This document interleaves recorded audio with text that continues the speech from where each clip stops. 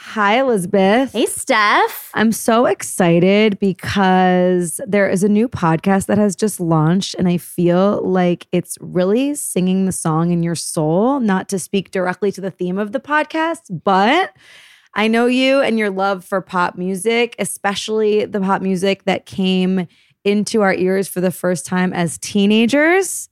We are talking about a show called My 90s Playlist, you guys. Wow. So exciting. Yeah, we've all been there. You're listening to music on shuffle and a song you haven't heard in forever comes on.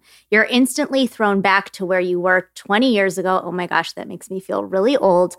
Listening to it for the first time. Guys, My 90s Playlist is so fun. I just got a chance to listen to some of it. It breaks down the why of our love for the hits of the 90s, what made our favorite songs so popular back then, and why we are so nostalgic for them now.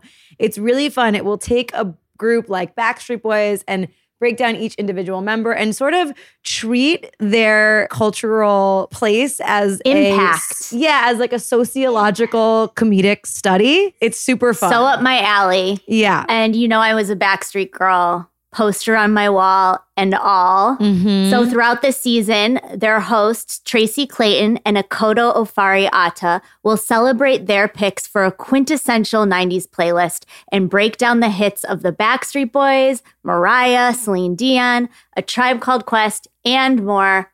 My 90s Playlist launches on October 13th on Apple Podcasts, Spotify, and wherever else you get your podcasts. I like that you decided to just do Mariah by first name, but you thought that maybe we wouldn't know who Celine was, so you added the Dion.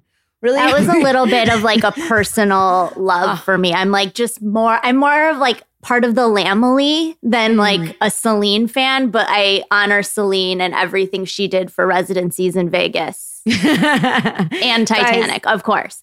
So new episodes drop every Tuesday. Subscribe now for all your favorite 90s jams. Guys, it is called My 90s Playlist. Again, new episodes drop every Tuesday. It is so much fun. And I'm excited to rediscover songs that I loved a long time ago that I may have forgotten about, because what we need now is a heavy dose of loving nostalgia. Hell yeah.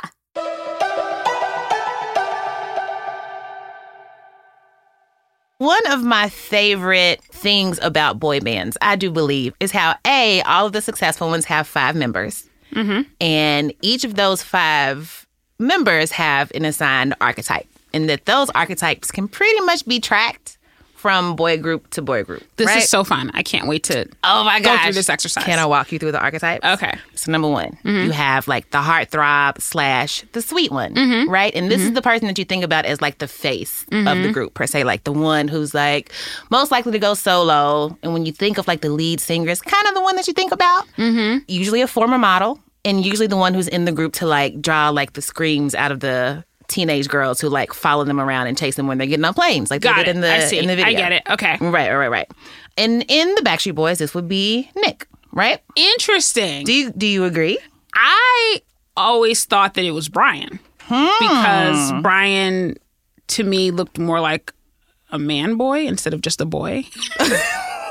I'm not a man. I mean, Nick couldn't even grow facial hair at the time. Not quite a man boy. I mean, you know what? Fair. Too clean of a face. I hear this. I hear this you argument. Know what I'm saying? I do hear this argument. But I'll take it for what it is. And also, Brian literally started nearly every single song that they came out with. Fair. I thought he was the lead singer. Fair.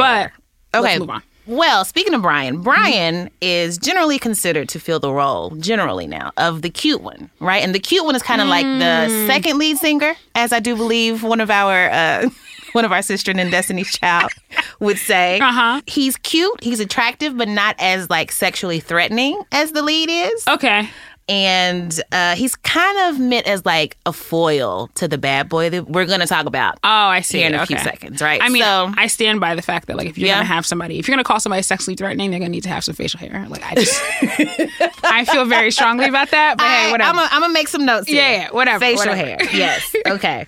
So we got the cute one, we got the heartthrob, we just mentioned the bad boy. So the bad boy, I think, is the one that we're fighting about, AJ. AJ is the rebel. He's a little like, he's got a rougher edge to him. Like maybe he wears like a leather jacket Oh my God, he got on a leather jacket. He was the only one that wore. I'm pretty sure. Like, I just remember him in like dark clothes in general because he had the dark hair. Sometimes I'll have a tattoo, probably some form of like tribal tattoo or barbed wire, considering the time of origin. He also had an incredibly aggressive goatee. I loved. Yeah. Mate, is that why I'm into goatees to this day? And it was like sharp, like them lines. It was. Like, and who's like AJ's barber? His face was just like angled, just like carved up and chiseled like a bust. It's just so beautiful. Shout out to AJ. Shout out to AJ. Hey, AJ. Okay. So don't make me call your husband a Kodo. You're right. Thank you. You're right. Hey, Jay. So that's the bad boy. There's also the older brother, quote unquote.